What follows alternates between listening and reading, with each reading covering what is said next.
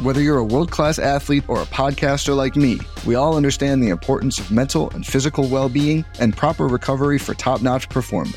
That's why I'm excited that Unified Healing is sponsoring this podcast. Unified Healing is a new and super innovative global network of wellness centers powered by Energy Enhancement System, or EE System. If you haven't heard of the EE System, you'll want to listen up. This technology promotes wellness, deep relaxation, purification, and rejuvenation. In hundreds of locations across the globe, access to a center is easy and affordable. Interested in experiencing the EE System technology for yourself? Go to unifiedhealing.com/bluewire to learn more and find a center near you. That's unifydhealing.com/bluewire. No material or testimonials on the Unified Healing website are intended to be viewed as medical advice or a substitute for professional medical advice, diagnosis, or treatment. Always seek the advice of your physician or other qualified healthcare provider with any questions you may have regarding a medical condition or treatment and before undertaking a new healthcare regimen, including EE System.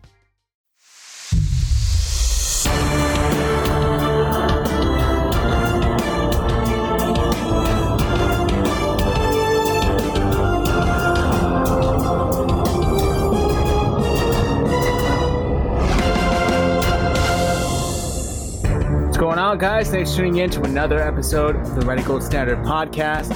My name is Zach Hernandez, and this evening I'm joined by my guy Matt Wellen and our guy Mike Andrews, who's a little banged up down there. We'll get that explanation a little later. Before we do, if you're joining on Twitter, head over to youtube.com/49ershive.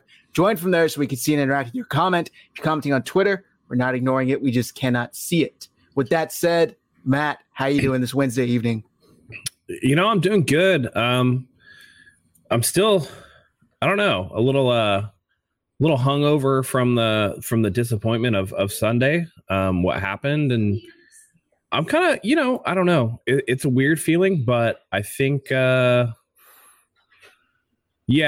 a big one this week. So I think we're going to need to get into that. Yeah, man. Before we went live, I'm like, I'm kind of numb, I guess is the word. I don't really know how to put it. Yeah. Mike, how are you doing and what's going on? Yeah, man. So I tried to come up with this cool story to tell everybody. I was walking down the street, some guy said, "Yo, fuck the Niners," and bam, he hit me. And I'm like, "Oh man, sorry about the time. Damn, sorry." But it was nothing like that at all. I woke up in the middle of the night, probably 4 or 5 in the morning. My hair was in my eye, one of my locks. And I think it had been in my eye for a while, rubbing up against it. And so I couldn't see anything. And it was the weirdest thing, trying to open or keep one eye closed. The other one's getting all irritated because it's early in the morning as well. And I'm rubbing and making it worse. And so finally I ended up going to the urgent care. And the guy's like, "Oh, you've been having..." I'm going to wait till 7 minutes to tell you guys the rest of the story. Never mind. But it was very interesting. He was wanting to know what kind of bedroom activities I had been partaking in, and if any of it involved a hot tub, and just told me straight up, "Oh, you have conjunctivitis. That's where it came from." I'm like, "I don't know what you're talking about. I'm telling you that my eye hurts, not that it's gunk. There's no gunk or anything like that. Don't tell me I have conjunctivitis because you think I'm active in my bedroom. That's not how this works." So anyhow, so I got some numbing drops in there. Got to keep it closed for 24 hours. I go back for a follow-up appointment in the morning, and we'll see what happens. As far as the game, I guess we'll get into a review later on. I'll shut up.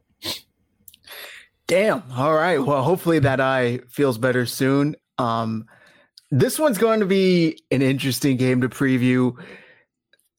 Obviously, the 49ers are in a weird spot because they lose their starting quarterback, but they go back to their starting quarterback of the past, 4 or 5 years. I don't know how long Jimmy Garoppolo's been here now. So there's not as much of a drop-off, if any, and I'll get into that explanation a little later. But they travel to Denver, Sunday Night Football. Denver, Matt, hasn't looked maybe as good as a lot of people thought. Is this a little bit of the early season jitters? Is it a new head coach, new quarterback getting used to each other type thing? What do you make of Denver coming into Sunday night? I think it's a couple of things. I think that, Nathaniel Hackett, his decision-making has been very questionable on multiple plays. I think there's some friction there already between him and Russell Wilson. And I think that Russell Wilson isn't the Russell Wilson that we're accustomed to. He came into camp looking a little heavier. He looks a little slower. I don't know if he has the escapability that he used to have. And if he doesn't have that, then he's kind of a below average height pocket quarterback. And I don't know how effective that's going to be. I know that Denver gave him a ton of money and they expect big things out of him. And, they're still on the whole. I mean, he's like Broncos country, let's ride, but he's still, let Russ cook. To me, the question is Russ already cooked? Okay, I like that. I saw a bunch of people in the comments on Twitter talking about, turns out he can only cook with a microwave. So maybe they are letting him cook in Denver, but the meal's not that good. Mike, we saw them lose with a boneheaded decision in Seattle week 1, them being Denver. And then last week, barely edge out a victory against the lowly, with all due respect, Houston Texans. How worried are you for this game? I'm not really worried about it. To me, Russell Wilson and their offense isn't going to be the problem. We're hearing they might be without Judy. We're hearing that Surtain might be out as well. So you're missing star skill players on both sides of the ball. Russell Wilson is still learning a new offense over this. This is our first time seeing him in a system where it's an actual system, right?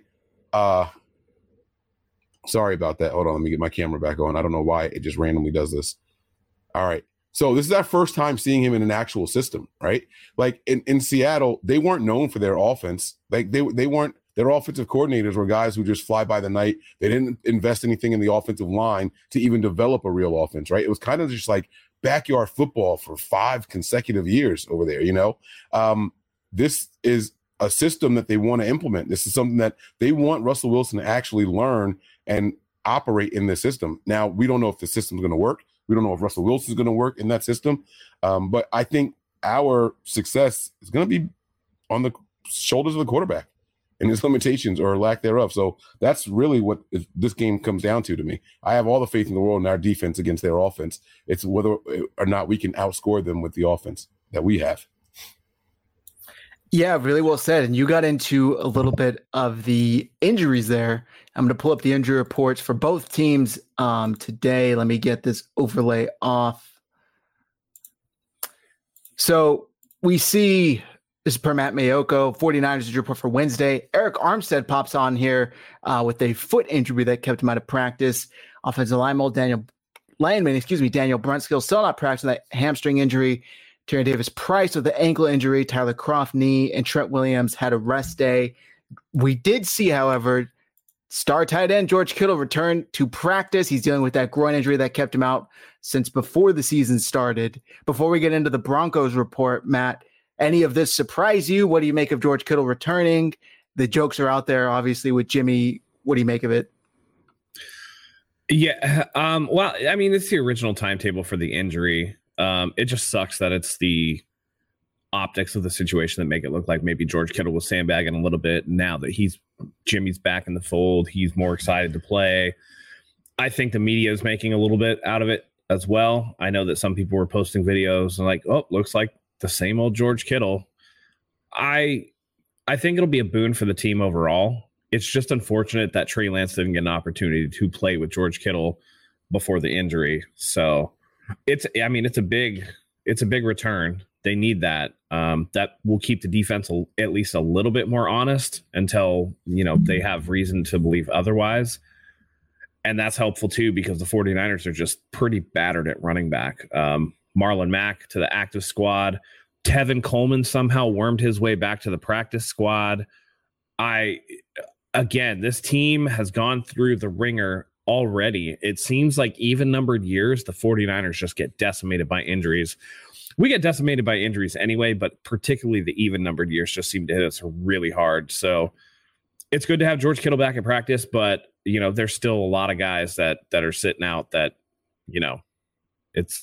it's going to be tough, and they got to find a way to limit these injuries as we progress into the season, because typically teams get less healthy as they go along, not more healthy. Well said. Mike, the 49ers usually lose a couple of running backs throughout the year. The past 2 years, it's been week 1 they lose their starting running back. Are you a little surprised with how they went about the position this offseason where they let JaMychal Hasty go? They let Trey Sermon go literally a day after making the final 53-man roster to pick up some offensive linemen from Cleveland, if I remember correctly. Are you surprised with how they handled that position?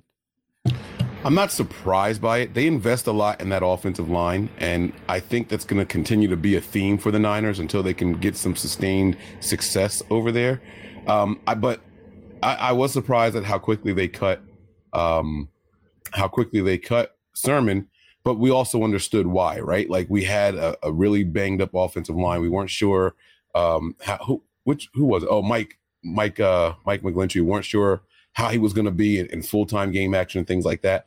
And lo and behold, it turns out the offensive line is probably the best part of the whole team, right? Like it's incredible how it works out. That was the part that everybody was nervous about. I was more nervous about the offensive line and their cohesion than I was Trey Lance. And then you look at this list here, and Trent Williams is the only offensive lineman listed there, and that was because it was a vet day. He wasn't injured at all, and these guys are out there and they're having a ball. They're dominating the offensive line. They're doing their thing.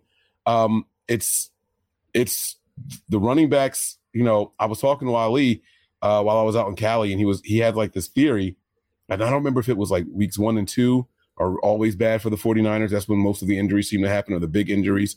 We lost Trey Sermon for the whole year in week 2. He was talking about the year that we lost Bosa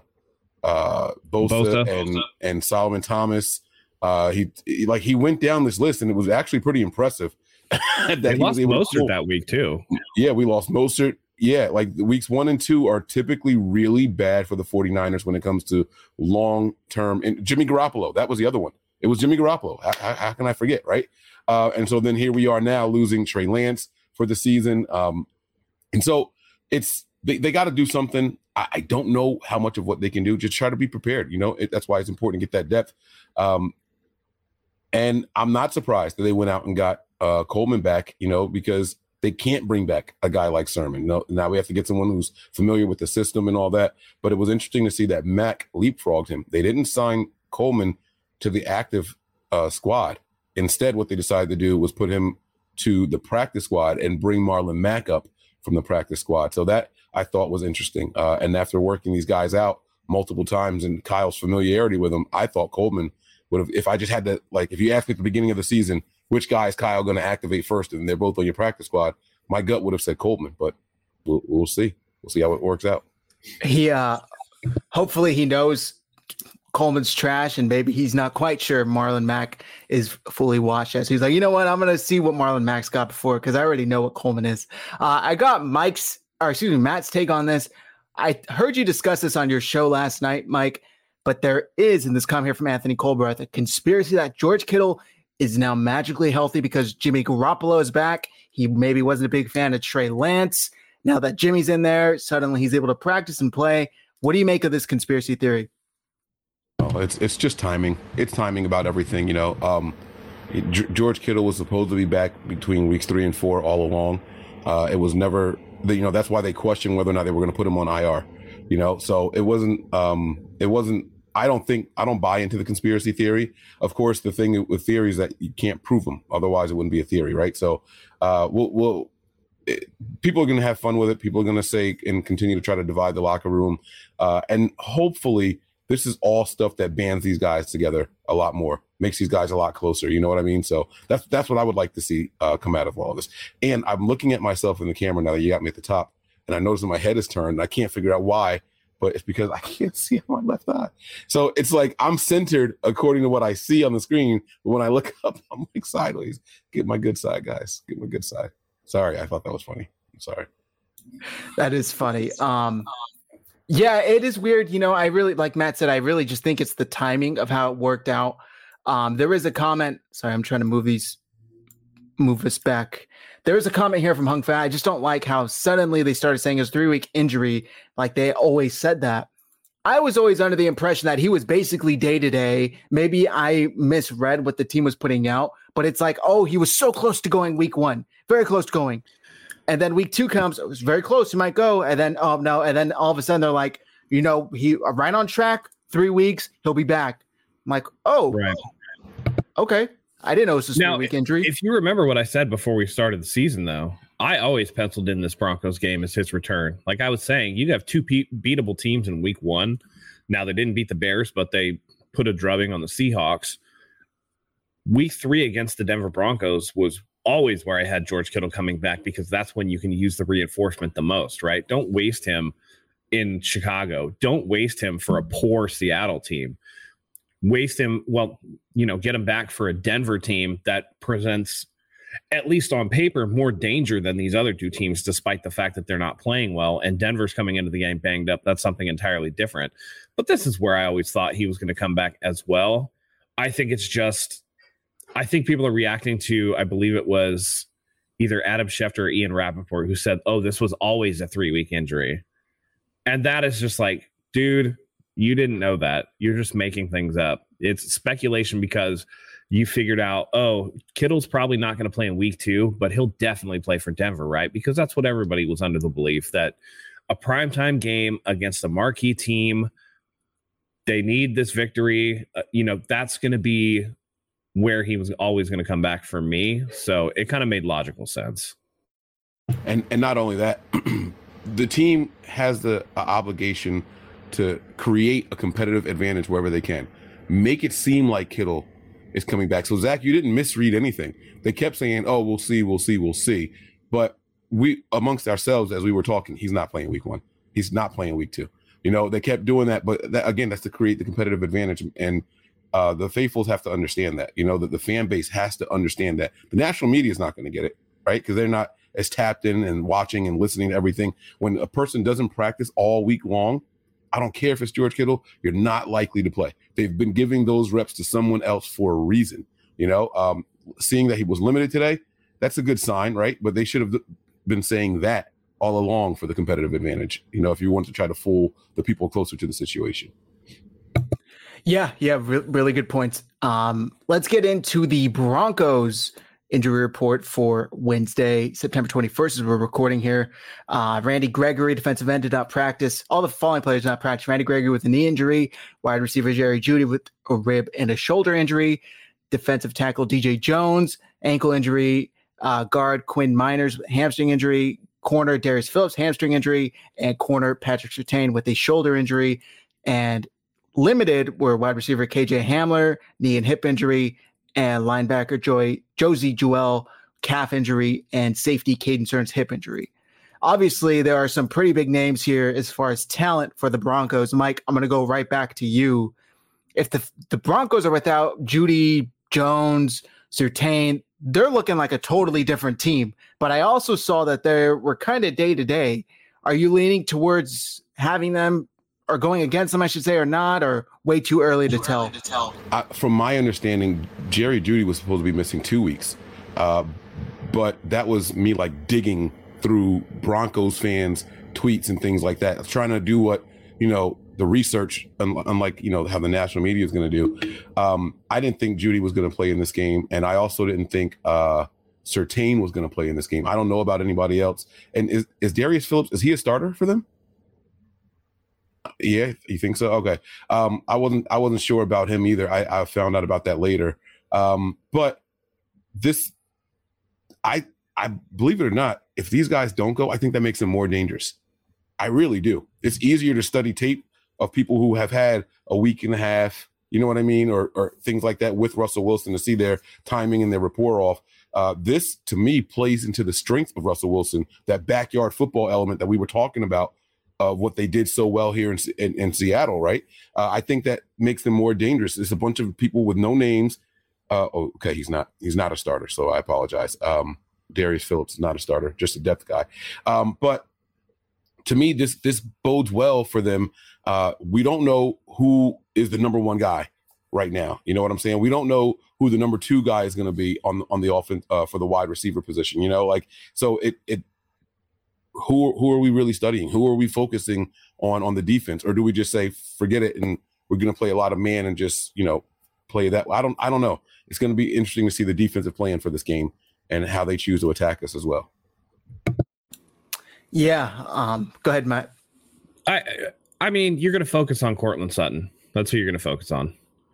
And this is a team, I know you talk about the backyard football. I don't believe that Russell Wilson has that same ability again to get away. He just doesn't. He looks slow. He's not the same guy. I think a lot of players out in the NFL have noticed it. Former teammates have noticed it. He's not the same escapability.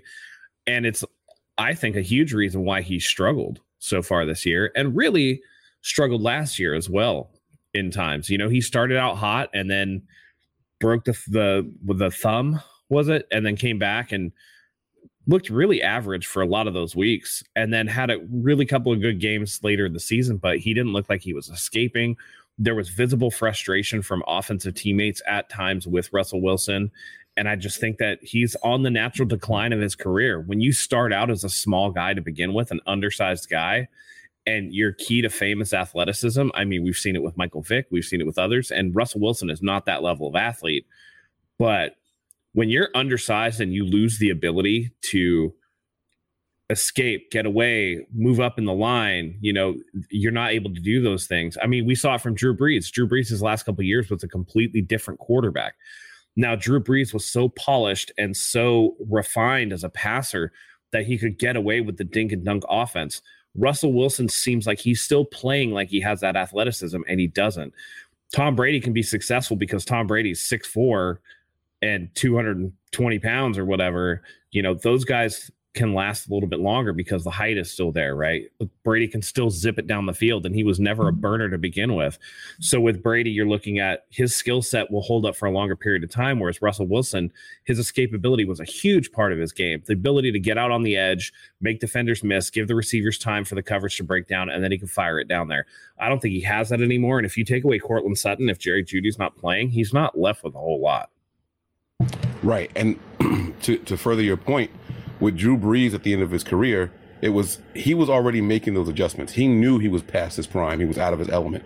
Russell Wilson's in that phase right now where he has to realize he's out of his prime, and now he has to make those adjustments. And I think there's a little bit of denial. You know, how old is he? 31, 32, something like 32, that? I think. Yeah, 32. Yeah, so I know how I felt when I was 32. I felt like I'm still in my prime. I got 3 more good years left as far as physical ability, right? I might not be as fast as I was when I was, you know, in my 20s, but as far as strength and the ability to throw and, you know, cerebral, I felt like I was still just as sharp, you know. He's looking at that phase right now, and he's got to like come to grips with reality sooner than later if they're going to salvage their season over there in Denver. And the thing is, once Judy's healthy, of course, he has some weapons that he can rely on so that he doesn't have to be Seattle Russell Wilson. You know, a lot of those times he was working behind patchwork offensive line, all this stuff. He actually has some tools in Denver that he doesn't need to be the put it on my shoulders guy anymore. So I think his best years in Seattle were when he could lean on guys like Marshawn Lynch, where he can lean on, you know, some of those wide receivers that he, you know, the Doug Baldwins and, you know, types like that, where he didn't have to be the guy all the time. It was no coincidence, I think, that once he became the man and it was about letting Russ cook, that the team suffered for it overall. And they were either fringe playoff team or they were just out of the playoffs altogether. And I think Russell Wilson, you know, you can tell he's a little bit delusional, and I can appreciate a man visualizing and stuff. But when he was like pretending to walk out of the tunnel and high-fiving the air, it's just like, where are you at, man? Like and we always say that he's kind of corny and stuff like that, but like, there's a little bit of corniness, and then there's like the beyond where you're just starting to slip into delusional territory. And I think somebody's got to wake him up. I just don't know if it's Nathaniel Hackett, because by his own admission, he is not doing a great job so far. Also, I saw, and I forget who commented it, but talking about Richard Sherman having KJ Wright on his Richard Sherman show over on The Volume. I don't know if you guys had a chance to watch it. I watched it about a few hours ago, actually, but they were going in on Russell Wilson, and it was very, very interesting to see. Richard Sherman has been basically all out against Russell Wilson this year, and it's really funny to see, just as somebody who dislikes Russell Wilson. They were talking just about how he would make everything about himself, how he would get the favoritism. And then KJ Wright made a really good point. He's like, he's got two really, really good backs in Javonte Williams and Melvin Gordon, yet I get the feeling he's the one going to Hackett saying, I want to put the ball in my hands. I want to pass more, yada, yada, yada. And I think the 49ers need to be wary of Javonte Williams and Melvin Gordon. Melvin Gordon may be not as slow as he once was, but he's still a very capable back. And Javonte Williams is a very, very good back. So the 49ers defense might have their hands full all day. Mike, I'm going to throw it back to you. How are you feeling about how they can handle guys like Williams, Gordon, and whoever else the Broncos have in their running back stable? Yeah, I have no reason to doubt this defensive line as of right now. Eric Armstead's foot injury might be something that we need to keep an eye on there. But the defensive line, the run game, we're dominating right now. We're really dominating, and teams that know that they need to run the ball on the Niners haven't been able to do it yet. So I like what we're seeing from them so I'm not really concerned about who it is. We just have to stay sound, and that's what those linebackers are there for as well. So I like it. I like our odds. Okay, I like that. I think that the 49ers defense has been extremely good. Granted, I keep trying to level myself back down because I'm like, they played, iffy Bears team in the rain and a rebuilding Seahawks team. Justin Fields, Geno Smith, they weren't elite quarterbacks, but I still like what I saw. Matt, what do you expect from 49ers defense Sunday night? More of the same? Absolutely. You can tell this defense flies to the ball. They get after it. They're very athletic. They're very quick. They like contact. They like getting up in people's faces. And, I don't have it off the top of my head. I can pull it up here. But I mean, the defense has been pretty good. Geno Smith for the Seahawks, 30 pass attempts and under 200 yards, right? His completion percentage was high, but it was all underneath stuff. Justin Fields had those 2 touchdown passes, but you take those 2 touchdown passes away, and he was 6 of 15 for 50 yards and an interception. He just wasn't very good without those touchdown passes. They're good against the run once again, which has been kind of a staple in a lot of ways that they've been good against, at least running backs. The problem the 49ers have, and it showed once again against the Bears, was mobile quarterbacks still give them fits because they pursue so hard that if a quarterback can escape, it's a problem. Normally, I'd say Russell Wilson could be that problem. But as I've said before, I don't think he is the Russell Wilson of old, and I think they're going to be able to contain him better than they have before. I expect this defense to get after Russell Wilson, force him to make some mistakes, keep getting that learning curve steeper for Nathaniel Hackett when he actually has to play, an outstanding defense rather than, we talk about the 49ers, man, we don't know what to expect from the defense because they've played, 2 bad teams or whatever. One of the teams that they just absolutely shellacked was the one that beat Denver in week 1. And then Denver had to scrape and claw and scratch for a victory over the Texans, for God's sake. So this is not exactly a Denver team that's lighting the world on fire, getting after it, and looks like a world beater. This is a team that is also struggling to come into its own. But at least we know from the 49ers side, the defense is something that we have relied on in the past, and it looks like we're going to continue to rely on this week and going forward. Really well said. Touching on the 49ers defense, they're averaging 9.5 points per game.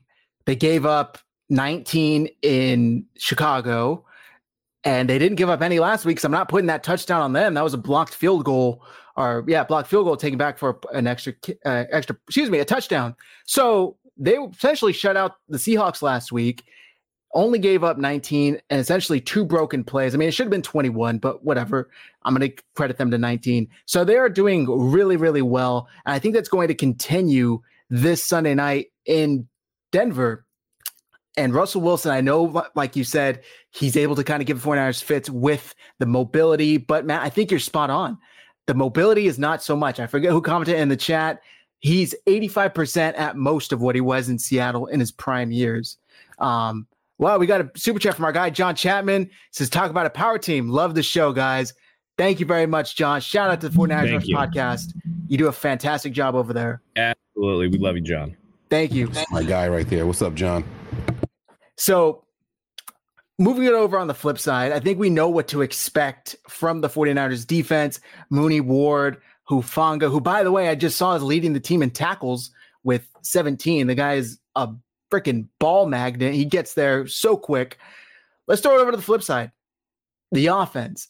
Now we are kind of preparing for the past, I don't even know how long, 8 months, 6 months, for what to expect from Trey Lance. We got 4 quarters and 2 drives, and now that's out the window for the year. What do we expect again from Jimmy Garoppolo? Mike, he's healthy. I say that with air quotes because he's been healthy before and we've seen his expectations. But now that he's healthy, what do you expect from him moving forward? This is a better Niners team. I'm just going to throw that out there and I'll let you answer. Are you asking what do I expect in this game or throughout the season? Let's start with this game. Yeah. Okay. So I, for one, was actually impressed with some of the throws Jimmy Garoppolo was making in this game. The touchdown pass, he threw a lot of passes well outside the hashes, downfield a little bit more. It seemed like, he was playing with this, I don't really care. This was 2017 Jimmy Garoppolo, when he was out there doing his thing, not the dink and dunk stuff. He did mix some of that in. Let me be very clear at what I'm saying. He did mix a lot of that stuff in there. But there weren't a lot of the, Jimmy, what the hell are you doing, please? And that was me watching it live. Now, I have to go back and rewatch it on TV a couple more times to really give a full assessment of it. But if he continues to play the way that he was in this last game, he will have defenses respecting guys like Ayuk. The pass attempt to, was it McLeod, I believe? He even had a deep one that he tried to get to Danny Gray. A little underthrown, but you still have to make those throws, whether they're completed or not, to make the defenses respect you. And I think that's like in his head now. Like, let me try to have some fun with these weapons also. He hasn't had that since Marquise Goodwin was here. So I liked what I saw from Jimmy. Not to say that he's like, significantly improved or anything like that, but the mindset, at least so far, seems to be different. Now, he could have just been going in there and having to run the plays that were called because the rest of the team worked on those plays. But we'll see what the game plan is like for him in this game. I'm not quite sure how it's going to look. But I think he'll be competent. I think we'll be competitive enough on the offensive side of the ball, especially if George Kittle's back. You can always depend on the short passes to guys like him and Debo across the middle to open some things up for the rest of the team. I can see where you're coming from with the Jimmy Garoppolo, the mindset, the laissez-faire attitude. I'm going to come in and I'm just going to play. I mean, he should have that attitude. He's essentially playing for his next job. It's a contract year, so he should come in and kind of throw caution to the wind and really put it out there on tape. And I thought he did a good job of that early. Like you said, there were some throws outside of the numbers. I'm wondering if when Kyle said we were still on script when Jimmy Garoppolo came into the game, if that was true, then those were throws that would have been more in Trey Lance's wheelhouse, and that was just the read that Jimmy had to make in the throw, right? Because it seemed after the first 2 drives or so, it was 2021 Jimmy Garoppolo all over again. It's like the man throws a hell of a tunnel screen. I'll give him that, right? And it's a lot of yak. But the down the field stuff was primarily on that first and second drive. And then after that, I really didn't see a lot of it. So the jury's still out on what Jimmy Garoppolo wants to do. But my biggest concern is that running back room. They need to get that running back room right. They need to get somebody in there that can take some of the pressure off, because this is going to look like the 2019 49ers. It's going to look like last year's 49ers, where Jimmy Garoppolo is going to prop himself up on the running game and on the back of a great defense. And that's going to be more of the same this year. It's why I'm still excited about the team, but that for whatever reason, I feel like they're going to be a little less fun to watch, if that makes sense. They have a lot of talent and they're going to be good, but I don't think they're going to be as interesting, because we've seen that it's like, when you listen to your favorite record and it's pretty comfortable, right? But you were looking forward to that new hotness and it's just not, it's sold out. Like that's how I feel right now. It's like, all right, I like the artist, but I've listened to these songs before. And you're absolutely right. I did give him his props for the down the field attempts and things like that. But I do remember talking to the guys at halftime. We tried to do a halftime show, but the reception was trash. And I said, guys, we're probably not going to score anymore. We did end up getting one more touchdown there. But it was, you're right. It was like back to normal Jimmy. So I do want to sprinkle that in there as well. You're right. To touch on the contract year comments that you discussed, Matt, Hung Fat, again, contract year times 10, since you know he'll be somewhere else next year. So this is a season-long audition. This could be the fire that gets lit under his ass, is the fact that he knows essentially this is 15 games of tape for me to put out there for another team to see. He essentially just got told by every team in the league, we're all right. Actually, we got Baker. Actually, we got Davis Mills. Actually, we got Carson Wentz. Mitch Trubisky. So hopefully that's the fire that lights under his ass and actually drives him to play a little better. Maybe hits a linebacker every other game instead of every game. So I'm just really, really hoping that's what he needs. He made an interesting comment after the show, which some people took it as Kyle Shanahan possibly holding him back. Matt, he basically said, yeah, there are some things that I was used to, some things I wasn't used to, but it felt good being out there, kind of being able to do what I wanted to do. I forget the exact quote. Do you think Kyle Shanahan holds him back at all? Would that make any sense? I mean, it makes sense from the fact of Jimmy thinks that he can do some things that he really can't do, and Kyle's kind of trying to protect the team from some of the things that Jimmy Garoppolo thinks he can do and can't do. Jimmy loves to throw a ball in traffic. That's just something he likes to do. Jimmy Garoppolo, and we saw it in 2018 to start the season, when he was throwing outside the numbers a lot, he was getting picked a lot. Let's not forget that first game against the Bucs where he had a pick six on like a 5-yard out route that he just did not see the cornerback and I forget who the corner was that picked it off. It was somebody. It was Vernon Hargreaves, I think, that picked it off and took it to the house. And then the next week against the Minnesota Vikings, everybody remembers that one throw to Dante Pettis in the back of the end zone. Wow, that thing looked great, right? But he also had 3 picks in that game. You're talking about, I believe he had 2 in the first game too. So he had like 5 picks in 2 games. And then he, blew out his knee against Kansas City, another game where he wasn't playing well. And this is like, everybody talks about pre-ACL Jimmy. This was pre-ACL Jimmy. This was just extended playing time Jimmy that we didn't get to see. Okay. Jimmy Garoppolo between the numbers, intermediate, pretty good when the linebacker's not lurking, right? He can throw that 10-yard dig route or whatever, pretty good. He can throw a slant. He can throw a tunnel screen. He can do those things.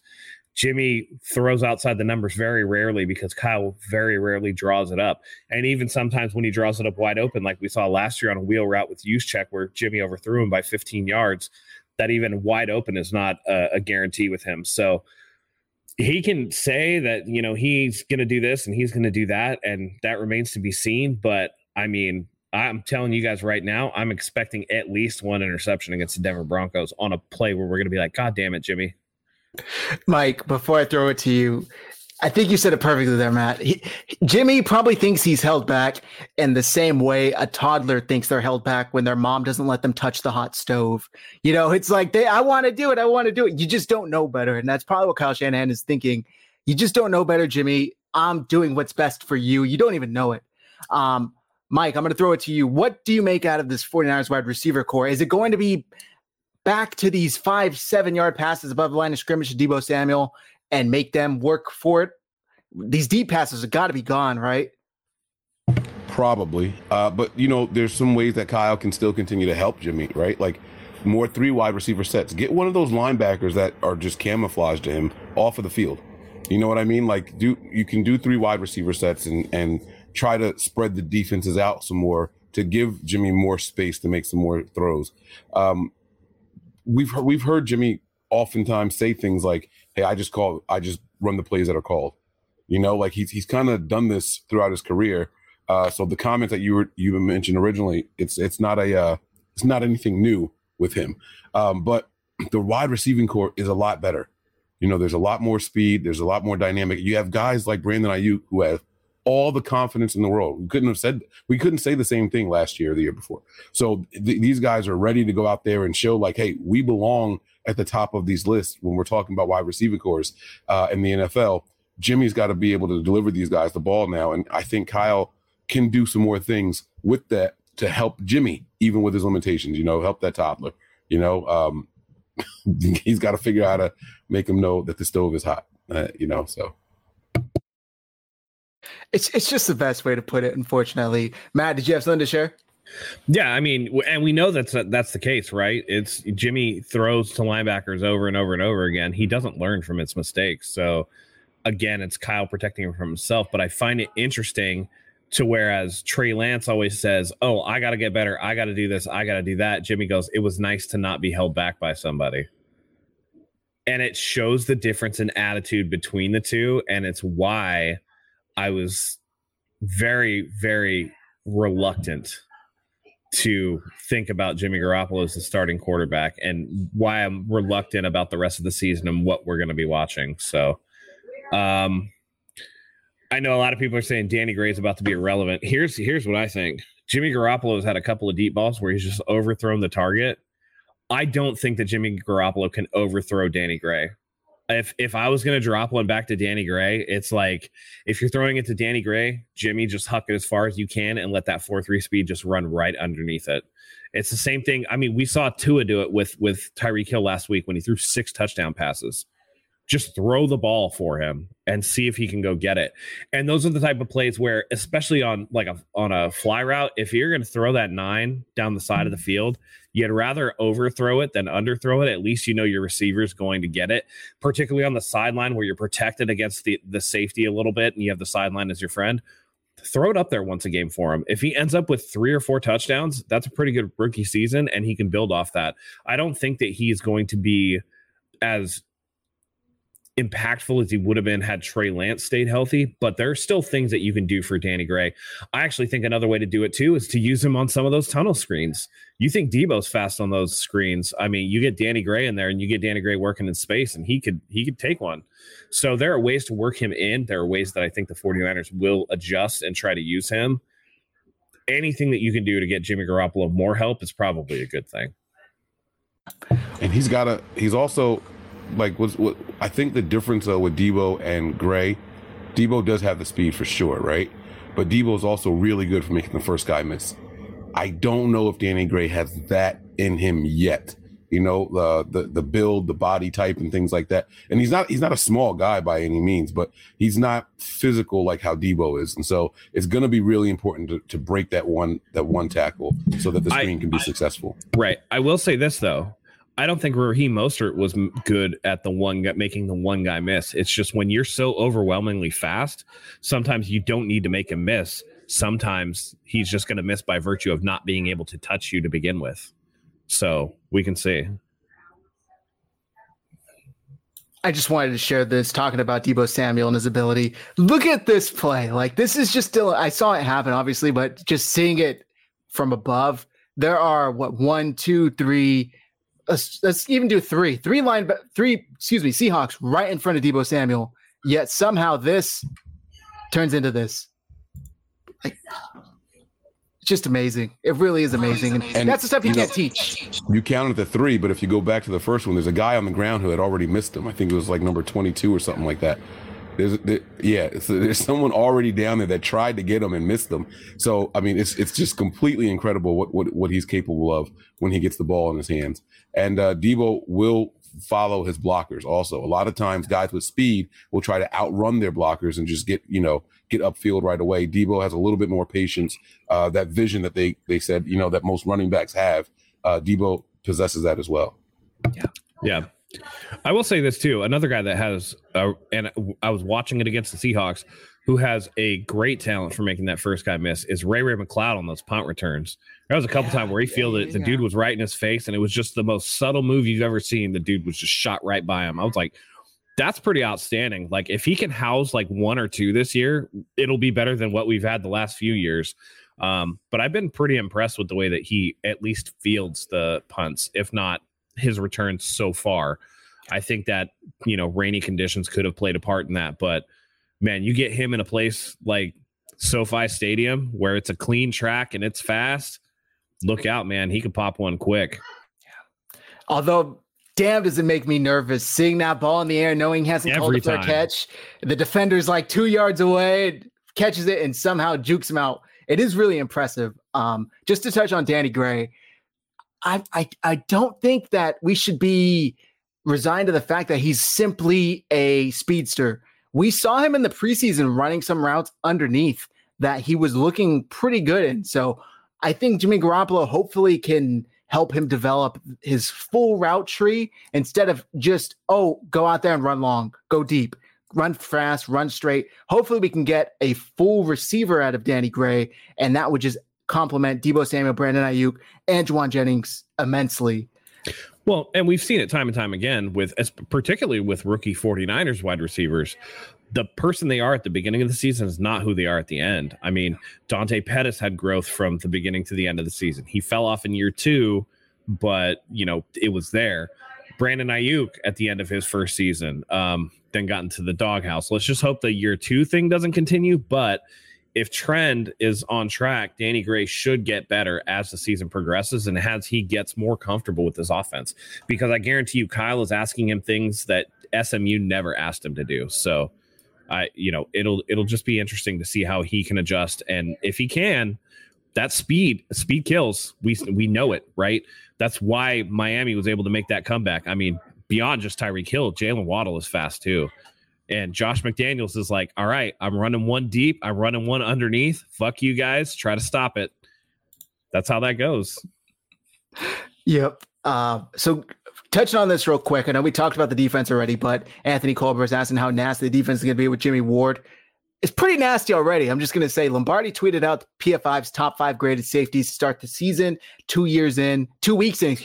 Number 1, Minkah Fitzpatrick. Number 2, Talanoa Hufanga. Number 3, Mike Edwards. 4, Jamal Adams. And who else but number 5, Deshaun Gibson for the 49ers.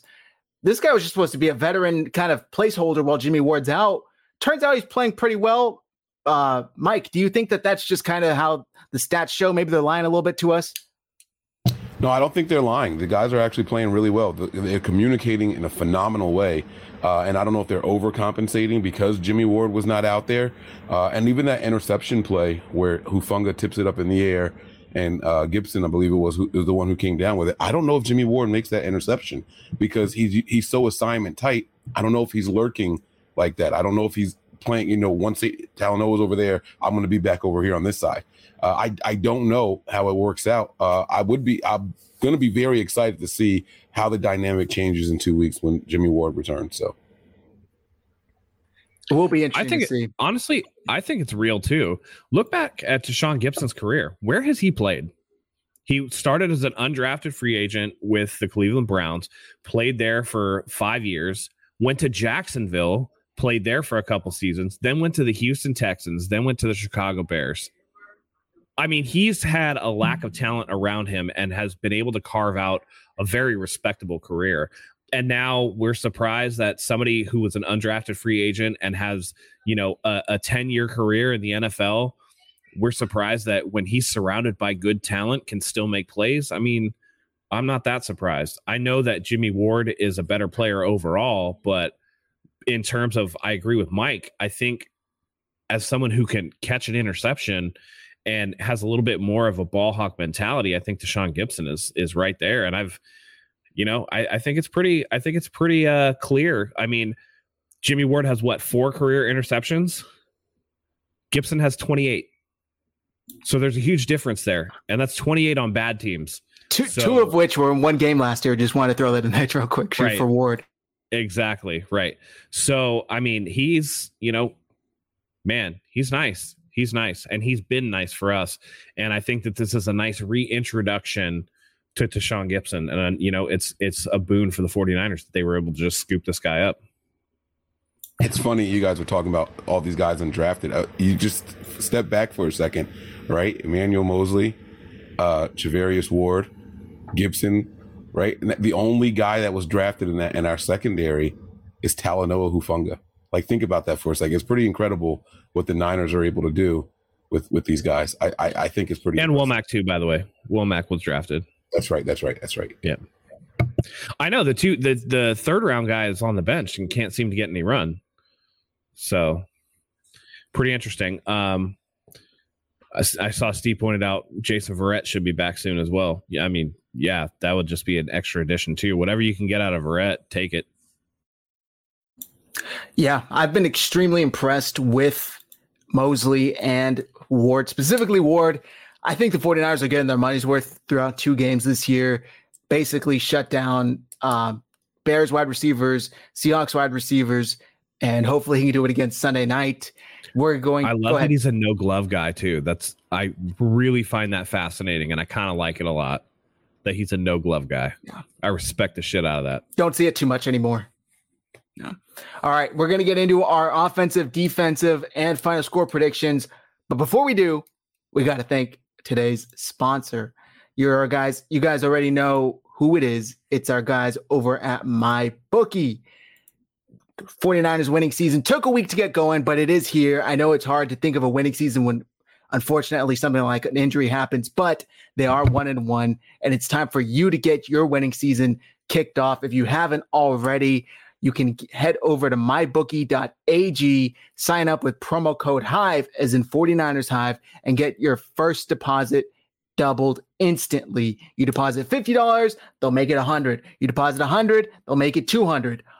Take advantage of the double deposit bonus today. This is designed to make the games and sports that you and I all love more fun, more exciting. So take advantage today. Make sure you sign up. Thursday Night Football is right around the corner. If you're watching this live, it's tomorrow. If you're watching this after, it's probably today. So go to mybookie.ag, sign up with promo code HIVE, like I said, and take advantage of the double deposit bonus with MyBookie.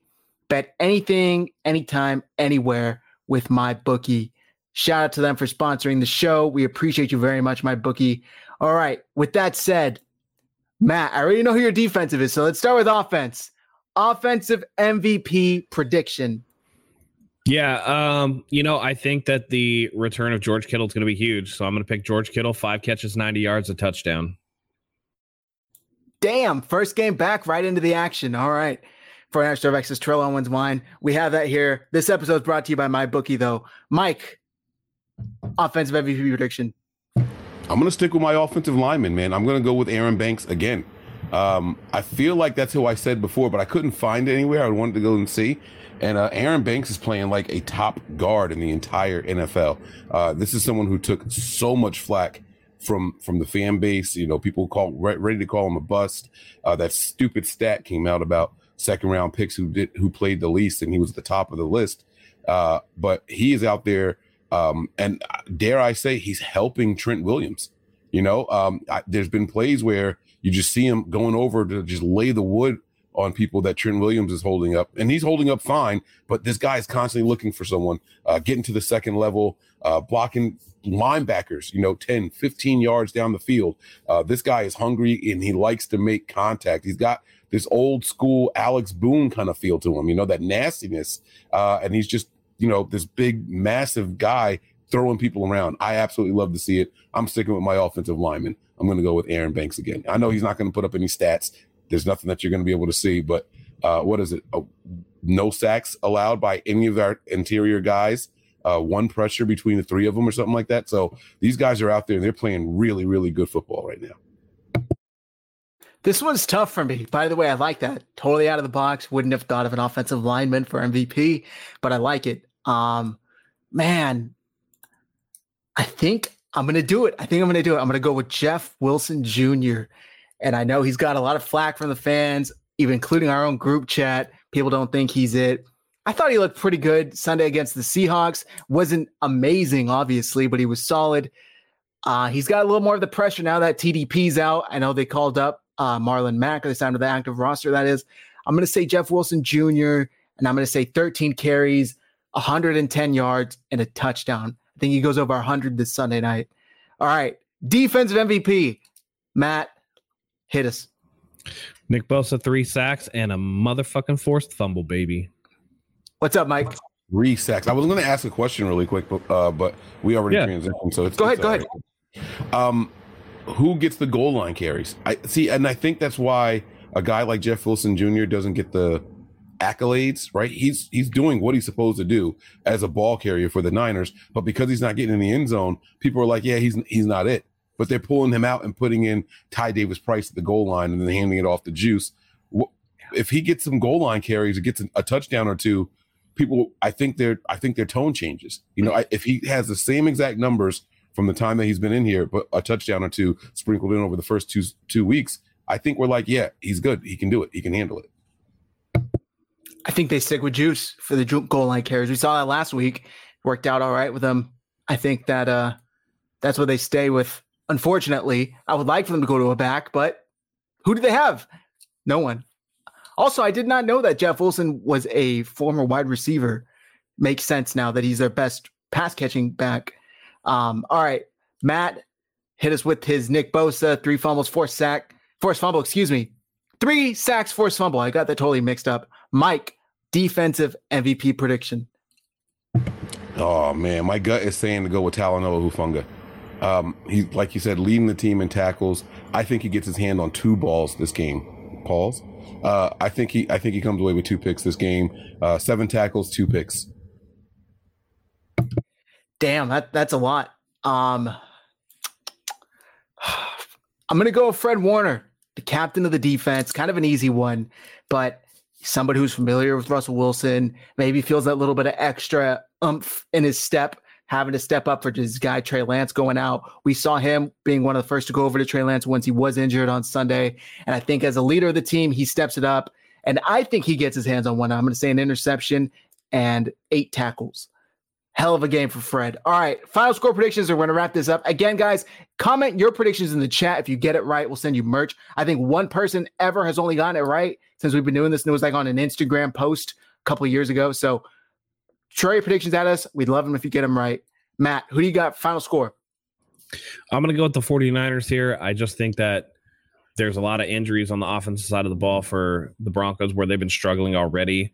Russell Wilson just looks like he's washed to me. He's on the backside of his career, and Nathaniel Hackett looks completely lost, separated from where he was before. So I'm going to go with the 49ers getting a key win on the road. I'm going to say 24-21. All right, Mike. Wow.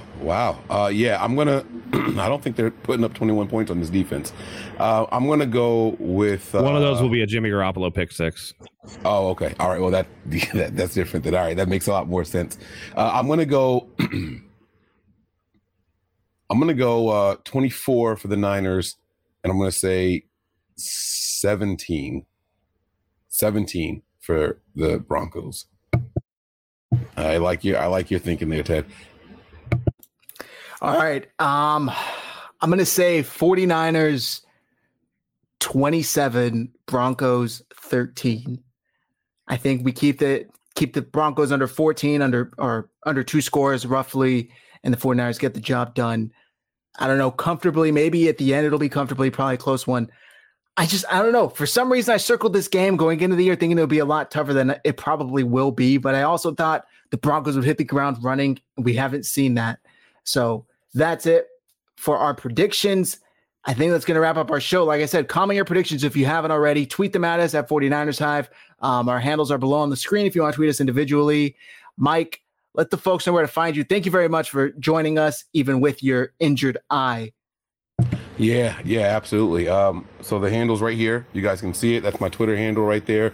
Mike Andrews 83. And then the other one I want to plug, I'm not going to plug our YouTube page, but I will plug our new Instagram. We got hacked. So the new Instagram handle is nothing but Niners, but it's a 9, nothing but 9 ERS. So if you guys still follow the old one, they changed it up. They put some hashtags in there. Please block, report them, and follow the new one, nothing but 9 ERS on IG. Yes. Thank you very much. Sucks. I saw that post. I'm like, damn, anytime they're talking about flipping money, man, I know these accounts are gone. They're hitting them a lot lately. Matt, you want to carry us out? Absolutely. Last week didn't go the way that we wanted to. It was a little bit of a blow. I think the best remedy for that is for the boys to go out to Denver and beat that Bronco ass. So Niners country, let's ride. No, I'm just kidding. Thank you as always for joining us. We love having you here. Let's go knock that corny motherfucker into the ground. All right.